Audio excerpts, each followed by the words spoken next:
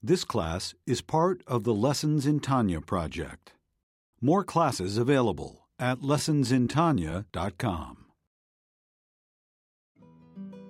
Funding for Igeret HaTshuva, the Epistle on Repentance, is provided by Isaac, son of Devorah Mindel.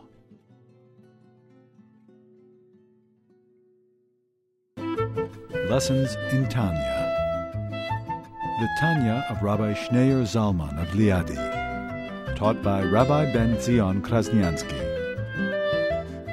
Tanya's text elucidated by Rabbi Yosef Weinberg.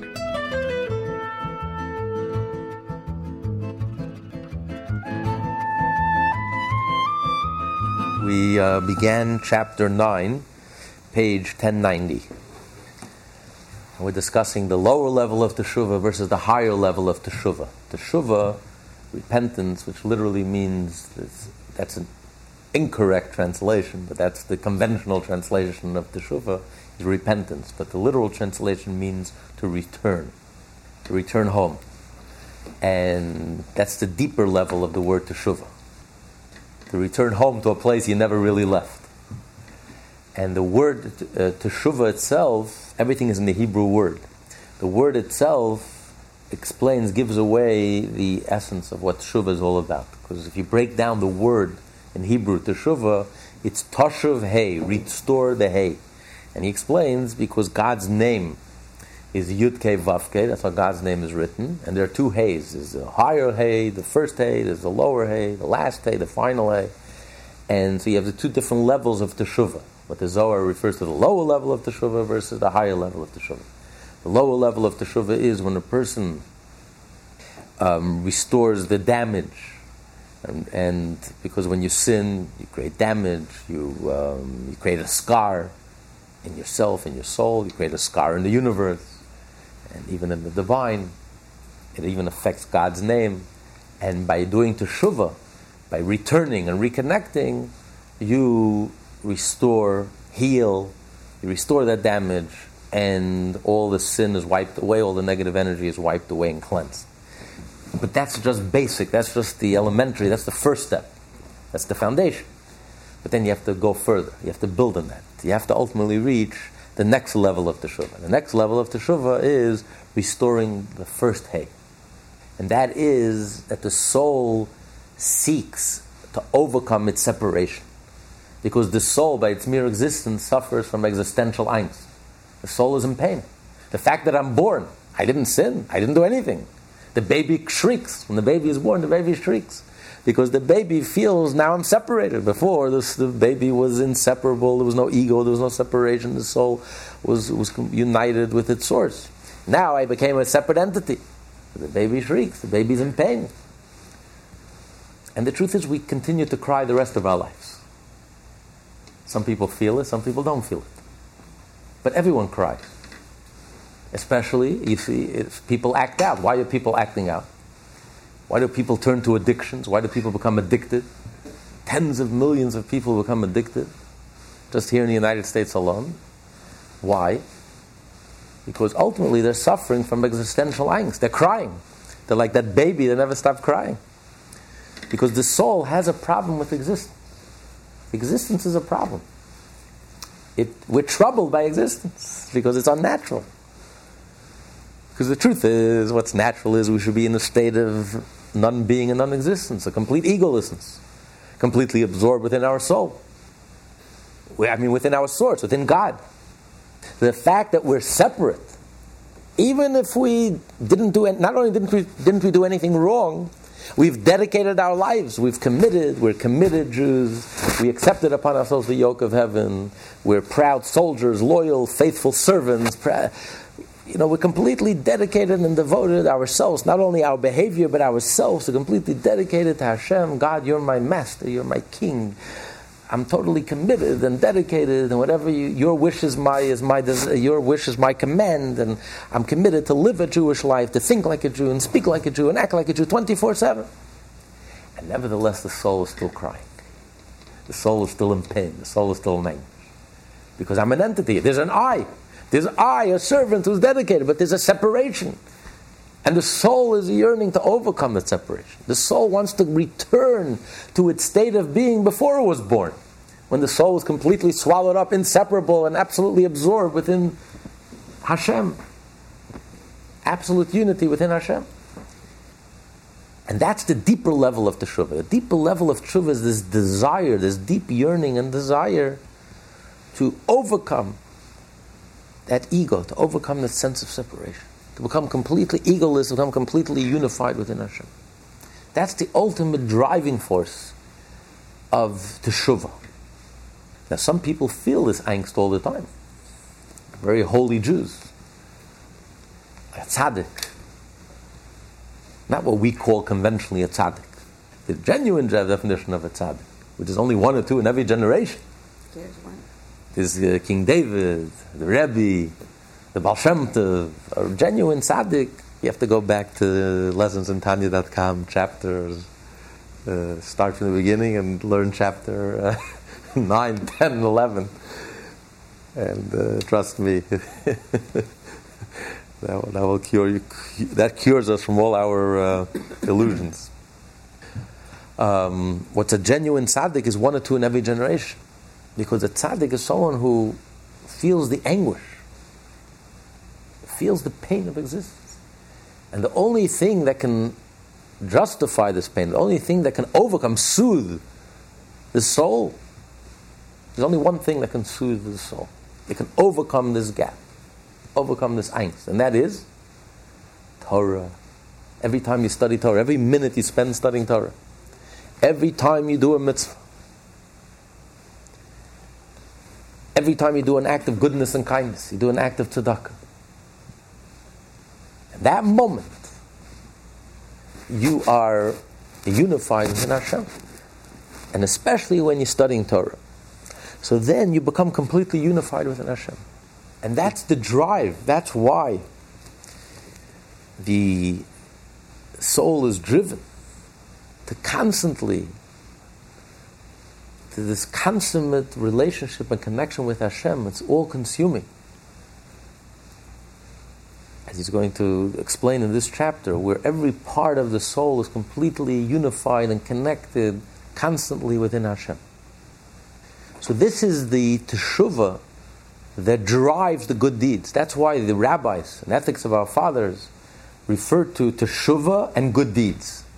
In chapter 4, Rabbi Jacob said that one moment of teshuvah and good deeds in this world is worth more than all the world to come together, combined. This sequence makes no sense. Return, repentance, and good deeds.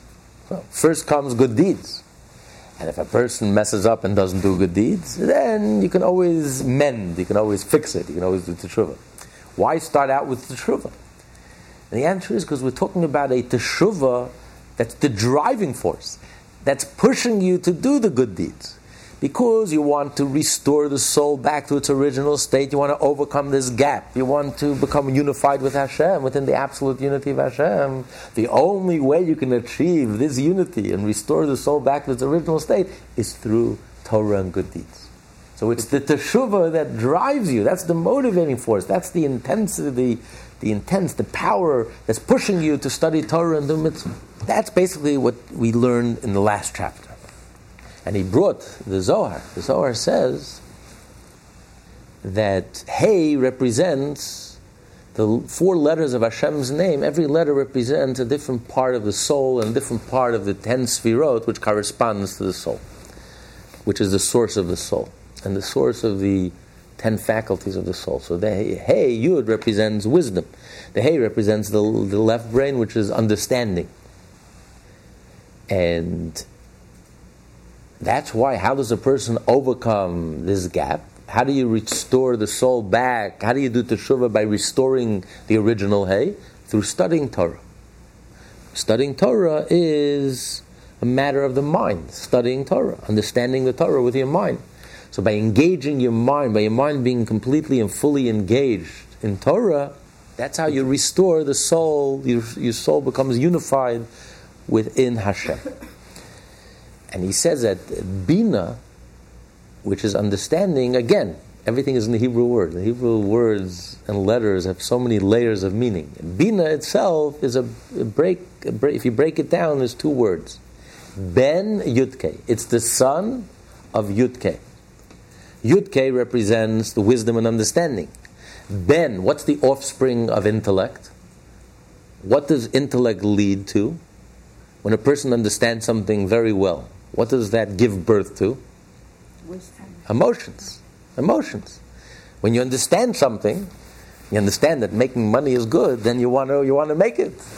If you have no understanding, then you have no desire. If you understand something, then you want it. Once you understand that something is good for you, then you personalize it. Hey, this is good, and I want it. I'm attracted to it. Once you understand that something is poison and something is no good for you, then you are repulsed by it. So intellect gives birth to emotions. Emotions give birth to thought. Thought gives birth to speech, and speech gives birth to actions. It's like a chain reaction, a chain event. One thing leads to the other. So the parent, intellect is the parent, and it gives birth to the emotions. So Bina is the emotions, the Ben, the Yud K gives birth to the emotions. And so the question the Alter Rebbe is going to address in the beginning of chapter 9 is, what does emotions have to do with Bina, with Hey?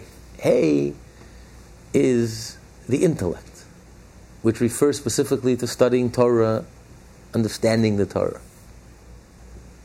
The emotions correspond to the Vav, the 6, because there's 6 basic emotions. Also the Vav is a straight line. It's the emotions, it's the connector. It connects the intellect, the action of the emotions. We understand, up here we understand a lot, but it doesn't affect our actions. We all know the way we ought to be, that we'd like to be, but for some reason there's a bottleneck. It gets stuck up here. It doesn't translate further. We all know deep down we want to be healthy. We understand the importance of health, but it doesn't translate into action. The diet somehow always starts tomorrow. It never starts today. Somehow it doesn't. We know we want to change, and we ought to change, and we want to change, and we read about it, and we go to lectures, and we think about it, and we talk about it. And next year we're back to square one. Nothing changed. We didn't lift a pinky even. We didn't even make one baby step forward. Because how do you get from here to action? Unless it hits home, unless it hits your emotion. It's only when you get an emotional response, that's when things start moving. If there's no emotional response, you can be very brainy, you can understand things, you can have an encyclopedic understanding and knowledge and awareness, and it means nothing. The Nobel Prize winner, who won Nobel Prize because he figured out that smoking is dangerous for you, could be a chain smoker. It doesn't necessarily, just because he is the one who made the discovery and he is the one who's the world's expert on the subject, has zero impact on his own personal behavior. Aristotle could teach ethics, and his students once caught him in the red light district at night. Here he taught morality, and he says, listen, when I'm at the university I'm a professor, but now I'm just Joe Schmo, and I'm enjoying myself. And one doesn't lead to the other. Understanding doesn't lead to action. Why? Because the heart is not involved. Unless you get emotional reaction, it doesn't. So the Vav is the connector. Vav are the emotions that connect the Hey, the upper Hey to the lower Hey. Connect the intellect to action, to behavior. If you want to change in behavior, that's why it's so difficult to change. Personality, character is so difficult to change. Intellect is easy to change. I can understand things, and with my mind I can travel the world. I can understand things, but try to change a real emotion, try to change a personality trait, try to change, that hits home. That's too personal, and that's so much more difficult to change. What were you going to ask them? No, I was going to say that, psychology and therapy would say that it's tolerating the pain so that you don't act out.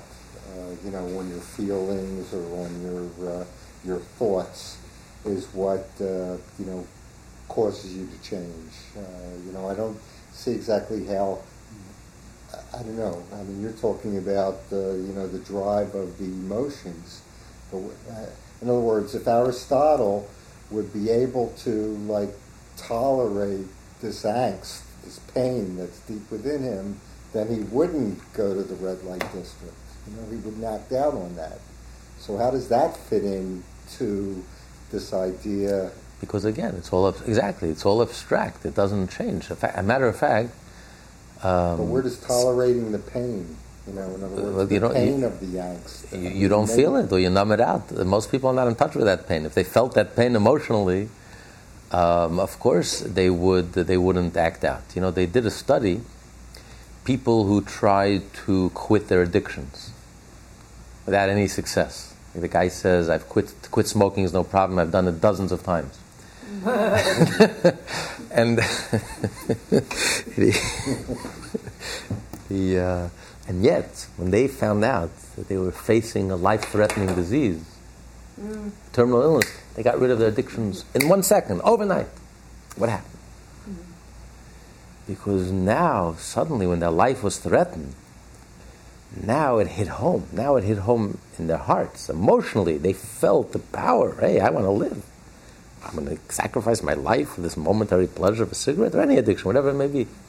It's not even a contest. It's an elephant versus a rabbit. I mean, what am I going to...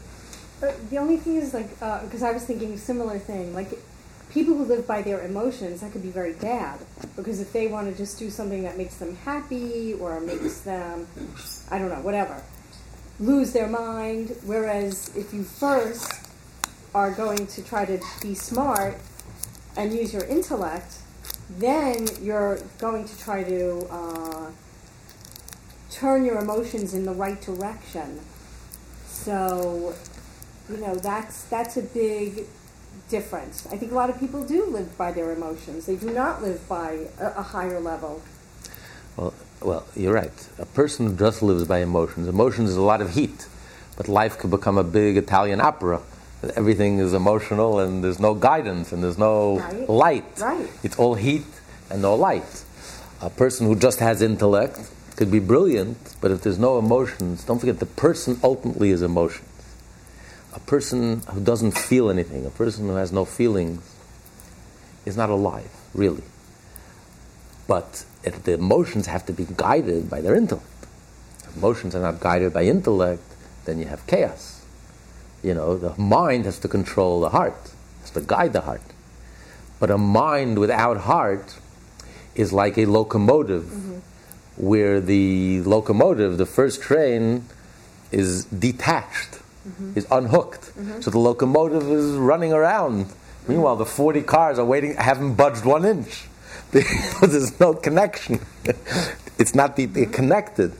The emotions are what take the intellect and move us. This is what makes us change. If we don't feel, we don't change. So you have to have emotions. Emotions are very vital to the person. Emotions are really what characterize a person more than the intellect. You need to be brilliant. The Nazis were brilliant, Germans were brilliant, so it doesn't make you a better person, doesn't change you. It's the emotions ultimately that move you and change you, but they must be guided by the intellect. Of course, emotions alone are nothing, are chaos. The person just has emotions, and you can mean well, but if you don't have guidance to guide you, you don't have light to illuminate you, then you're going nowhere. But you need that combination. So you need the intellect, but then the intellect has to translate into the emotion. It's much more difficult to change an emotion. It's easier to know the whole Talmud backwards and forwards than it is to make one single dent in your character. A person can go through his whole life and know the whole Talmud and study the whole Talmud, but it's much more difficult to change one personality trait. So you can be very egotistical. I'm brilliant, I'm smart, and I'll be the first one to tell you how smart I am, and how brilliant I am, but a little refinement, a little humility, a little goodness, a little kindness, a little selflessness, a little, get over yourself, a genuine change in emotion, that's much more difficult. But that's the Vav, that's what the Vav represents. The Vav represents the emotions. But the Hey represents the intellect. So when we're discussing the ultimate level of teshuvah, the higher level of teshuvah, that you're trying to overcome your existential angst and you want to become absorbed within Hashem, and the way you do that is by engaging your mind, by studying Torah, and fully engaging your mind and immersing yourself in the studying of Torah. So why are we discussing emotions when we're discussing intellect? Bina, which is the intellect, the word itself says Ben Yudke. That the Yudke, the intellect, gives birth, the offspring gives birth to the emotions. How do emotions come into the picture? Why are we bringing in the emotions when we're discussing pure intellect? The act of studying Torah. There's no action. The intellect doesn't cause any action. You think about it, but that's the end of the line. You need the emotions to start doing something. Okay. So he's going to explain in chapter 9 that yes, we need the emotions, and emotions are critical. But there's two types of emotions. There is an emotion that's natural. Every Jew naturally loves Hashem. Deep down, every Jew feels Jewish and feels a connection. It comes natural. We're born with it. It's inherent. We can't help it. If you have a Jewish mother, or if you convert halachically, then you have that Jewish soul. And you have that connection. Innate, inborn, inherent connection. That emotion you don't have to create. That emotion is there. Now, it could be hidden, so you have to awaken it. You have to arouse it. All you have to do is awaken it. For example, the Torah says, love your fellow Jew like yourself. Or love God. How can there be a commandment to love? You can't command someone to love. I can command someone to do. You can force yourself to do. I don't feel like it, I'm not in the mood, but you do it. How could you command someone to love? Either I do or I don't. Commanding me is not going to make me love. If I don't love someone, but I order you to love, you can order me from today till tomorrow. If I don't love that person, the person rubs me the wrong way and I don't love them, you're commanding me is not going to make me love. You can't change an emotion, you can't order an emotion. Unless you're a politician. Then you if the polls say love, you love. You can't command someone to love. Either you do or you don't. And how could the Torah command you to love your fellow Jew like yourself? You do or you don't. The answer is, because the love is already there. You don't have to invent the love, you don't have to create the love. You're born with it. Naturally, you love. Naturally, every Jew loves Hashem. And naturally, we all love each other, because we're all brothers and sisters, we're family, we're all connected, so it's natural. It gets covered up sometimes. So you have to awaken it. To evoke something that's there, that's easier to do. Then you could be commanded already. You're commanded, meditate, reflect, think about it, and you'll awaken the love that's already there.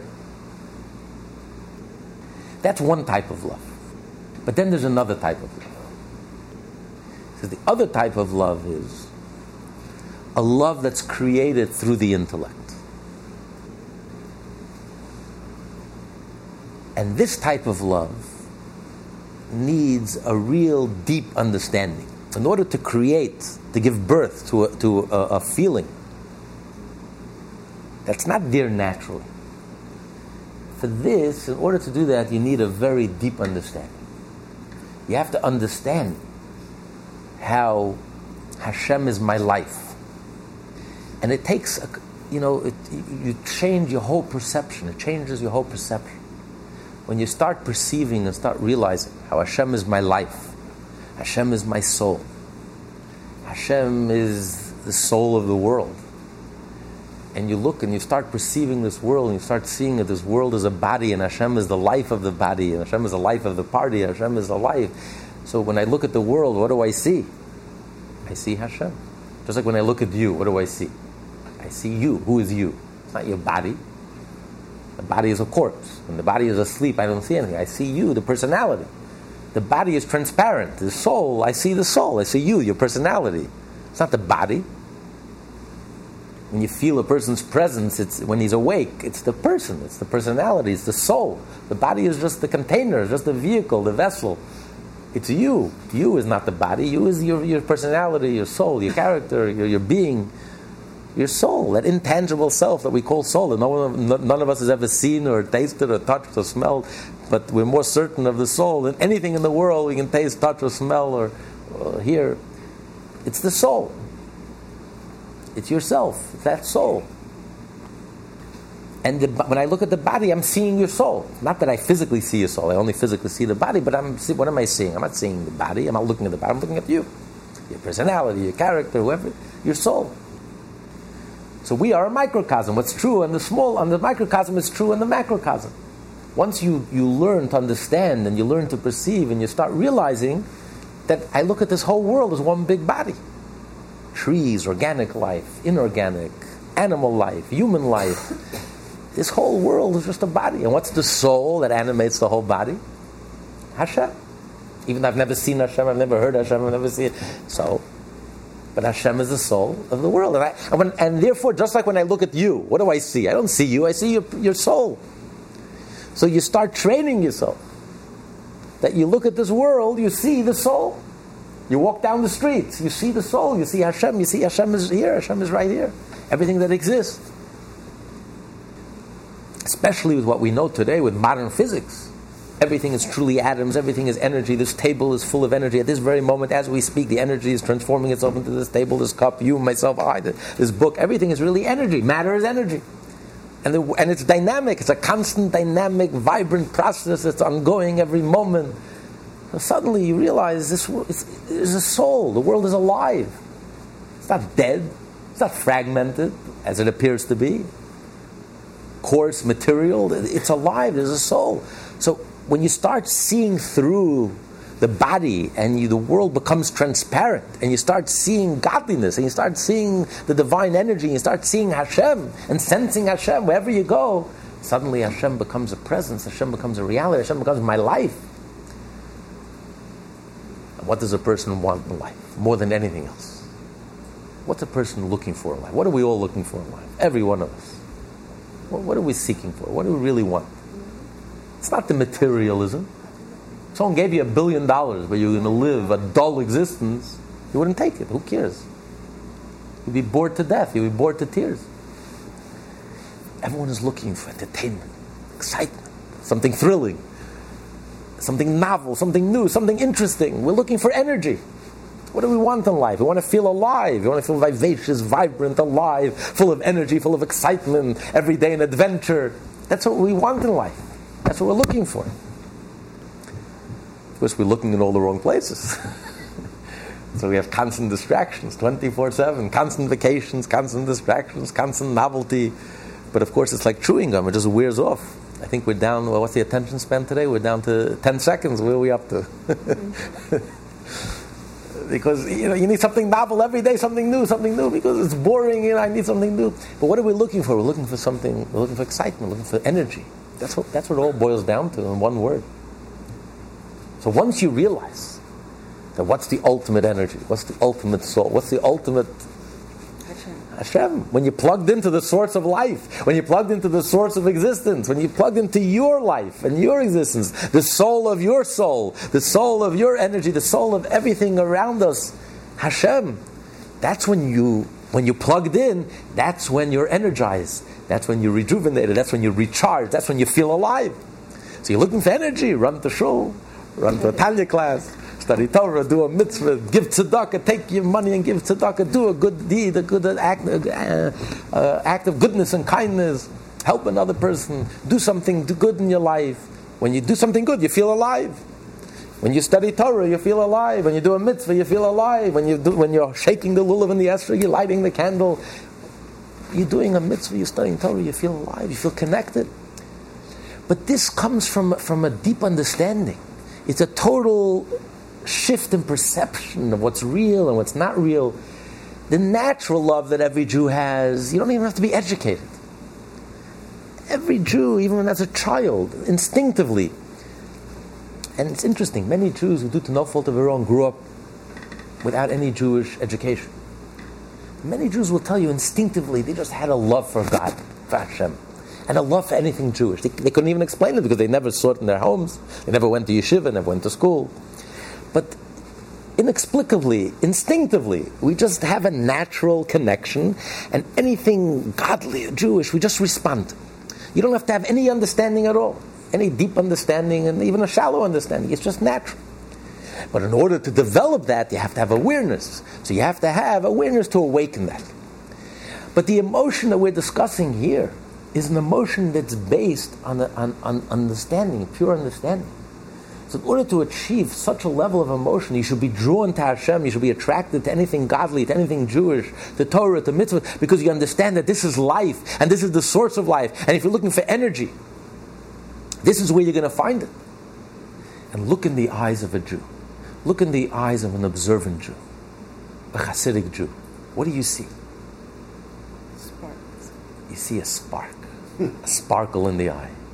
There's a life, there's a joy, there's a passion, there's an energy, there's an excitement. We're coming from somewhere, we're going somewhere. We have a mission, we have a destiny. Mashiach is coming. We're coming from Mount Sinai, we're coming from Abraham, we're coming from Adam, the Garden of Eden. There's a theme to life, there's a purpose. Every day is an adventure, every day is an excitement.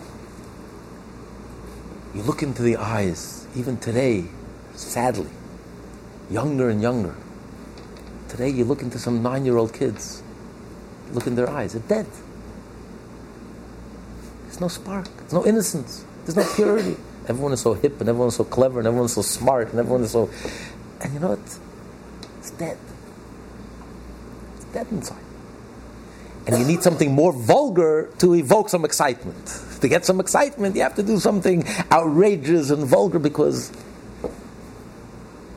it's dead inside. There's no life, there's no energy.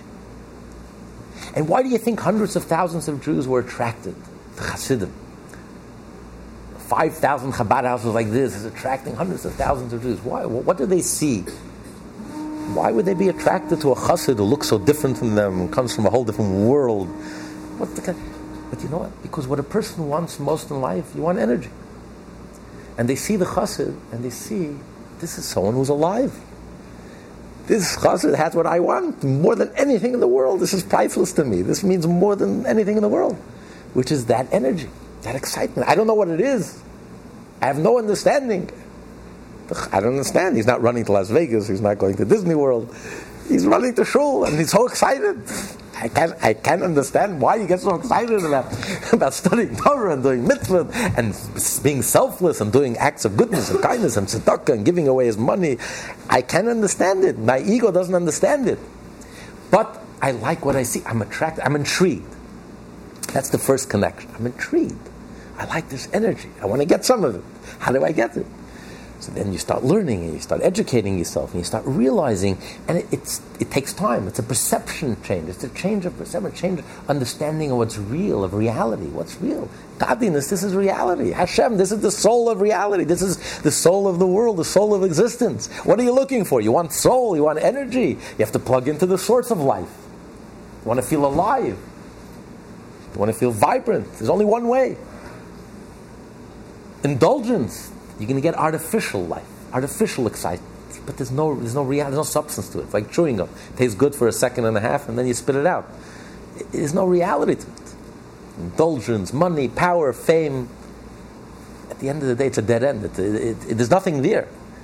It's a good fake. It's a good Madison Avenue hype. It makes a lot of noise and it works for a moment and a half. But and then you need another distraction. You need another vacation from reality. You need something even more vulgar and something even more novel. You have to push the envelope even more because inside it's so empty, and inside you're bored to death. So you need. I do have a question. So if we have to say work for Parnassa, 6 days a week and.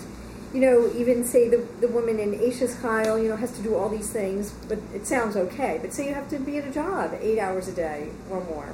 So how do you, Okay. That's right. not necessarily exciting. Okay. But if you know that as a Jew, you are an ambassador, you're God's ambassador. You're not just working just to make a living. You're not just working to pay bills. It's not a necessary evil. This is your life mission.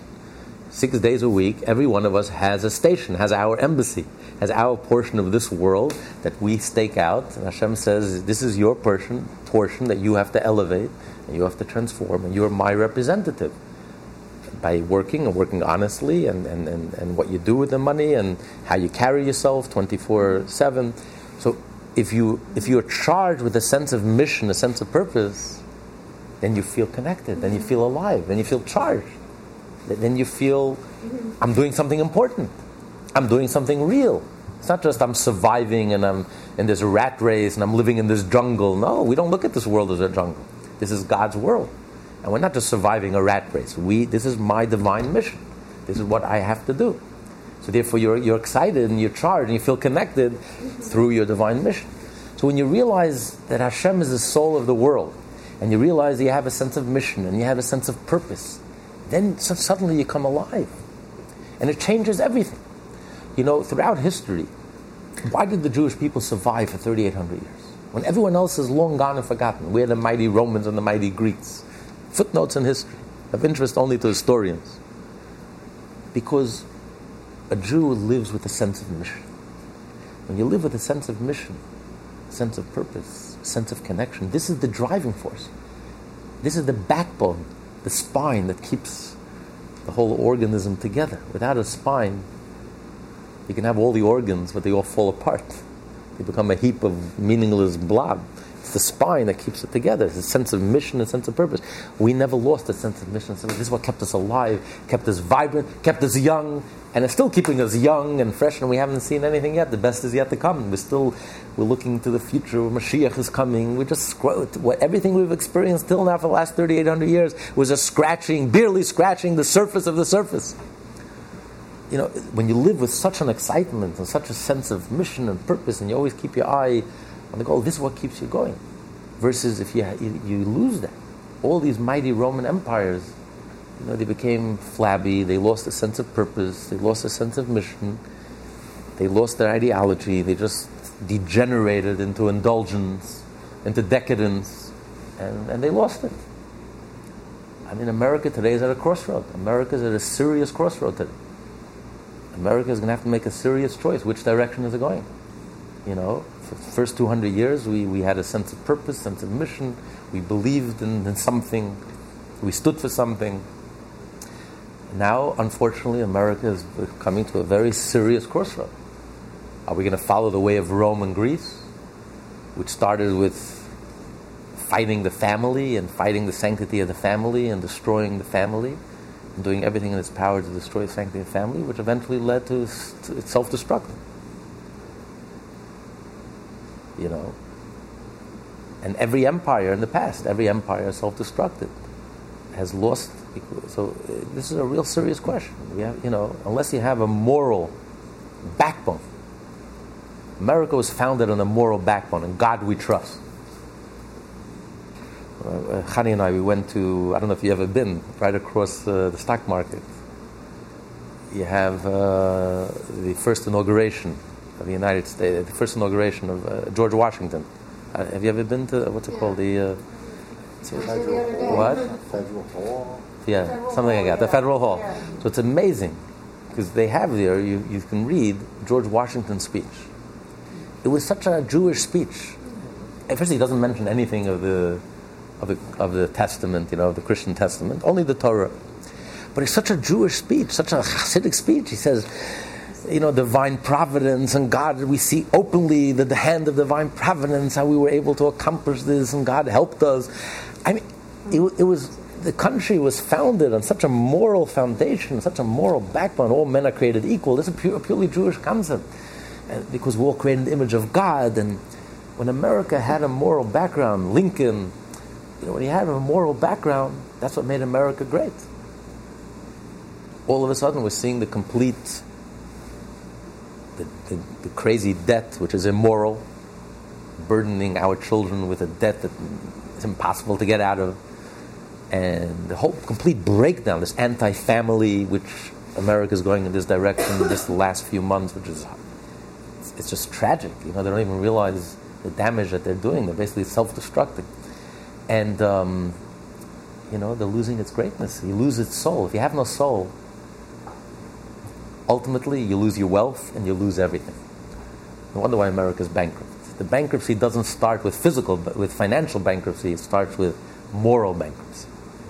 If there's no core, if there's no moral core, ever since God became a dirty word in America and they kicked God out of the classrooms in the public schools in the 1950s, we're seeing the results today. The complete breakdown of society and the impoverishment on every level. Because richness begins with inner richness, richness of the soul. If you have a moral background, if you have a moral foundation, if you have a core, if you have a backbone, if you have a purpose, you have pride, you have a belief in something greater than yourself, then you have a purpose, then you have an energy, you have a life. Today, all you have is this flabby nothing. What do we stand for? I mean, what? This right, that right. I mean, it's completely...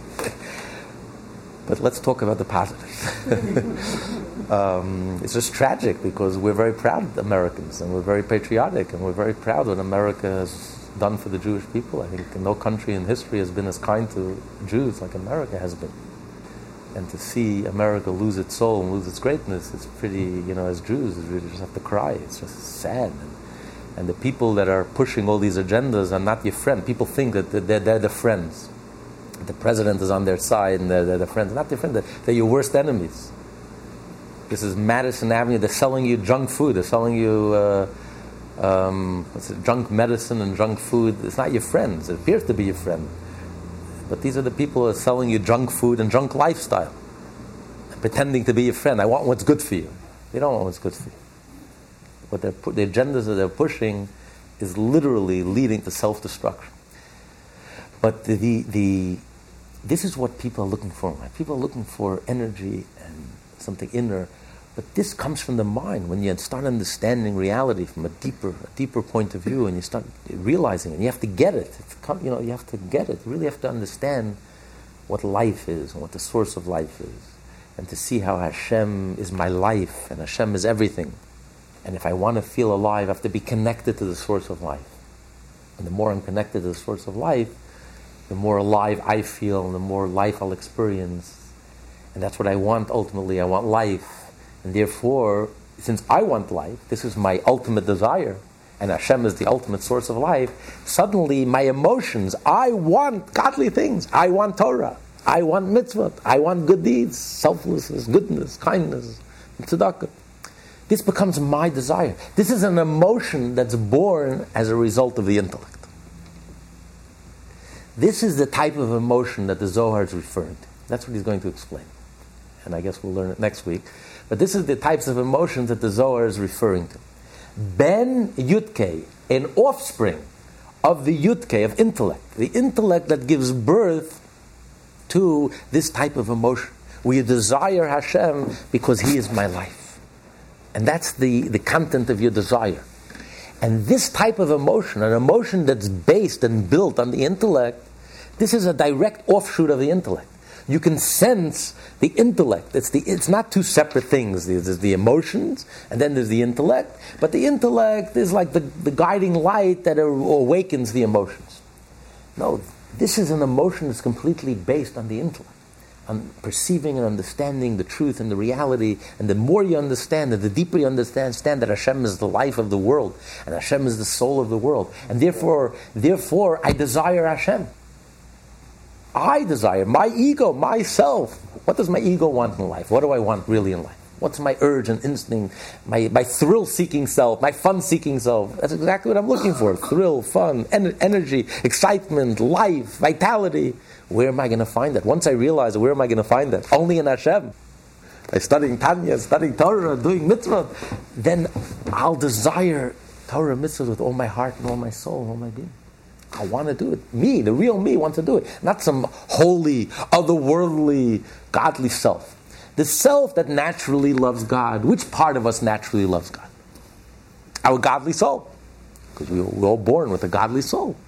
But my real self, my ego, my natural soul, my animal soul has no interest. My animal soul can't relate to godly things. It doesn't know what you're talking about. It's a foreign language.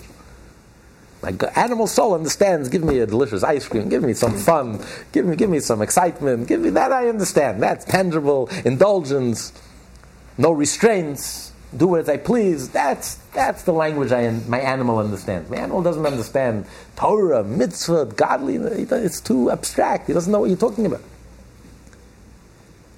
So the natural love is only affects your godly soul.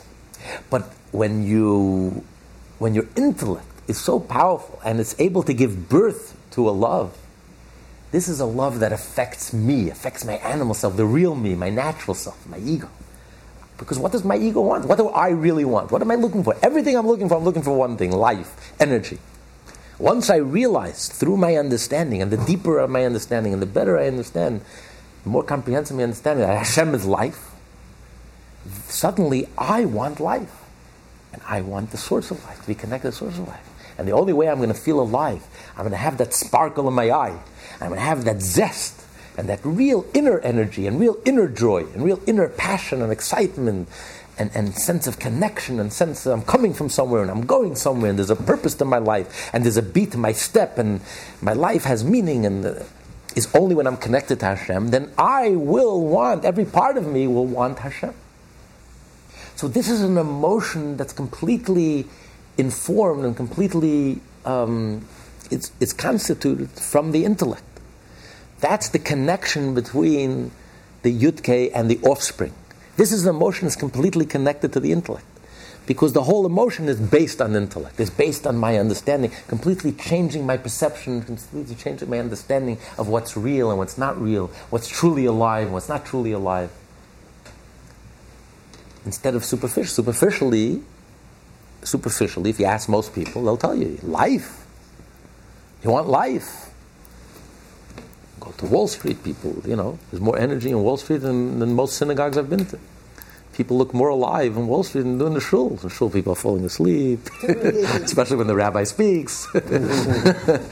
in Wall Street, there's a live excitement, there's noise, there's go to the disco, go here, that, you'll see life. But the truth is, that's very superficial. When you open your mind and you start realizing what's really life, where's the real energy? Come to 770, you'll see real life. You'll see real life. You'll see what real energy is. You'll see what real excitement is. You'll see what real passion is. What genuine joy is. Look in the eyes. You'll see that sparkle, that zeal, that zest, that sense of purpose. That's priceless. That a person wants more than anything in the world.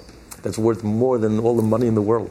That's what people are looking for. That's what I'm looking for. Every one of us deep down is really looking for. Once I realize what I'm really looking for, and the only place I'm going to find it is in Torah, mitzvot, and Hashem, then I'm going to love. I'm going to study Torah with love, with excitement. I can't wait to study a little more Torah. I can't wait to do another mitzvah. I can't wait to come to daven. I can't wait to celebrate my Jewishness, to do another act of goodness and kindness. So this is an emotion that's completely connected and is an extension of the intellect. So this is part of the hay. It's all part of the hay. It's all part of that higher level of teshuvah, of returning to Hashem based on understanding. And when you're returning to Hashem based on understanding, and it leads to an emotion, it gives birth to an emotion, then every part of you will become inseparable and become completely united and reconnected with Hashem, and you restore the soul back to its original state, where the soul was inseparable, there's no ego, no separation, and completely unified, absolutely unified within Hashem. This class is part of the Lessons in Tanya project. More classes available at lessonsintanya.com.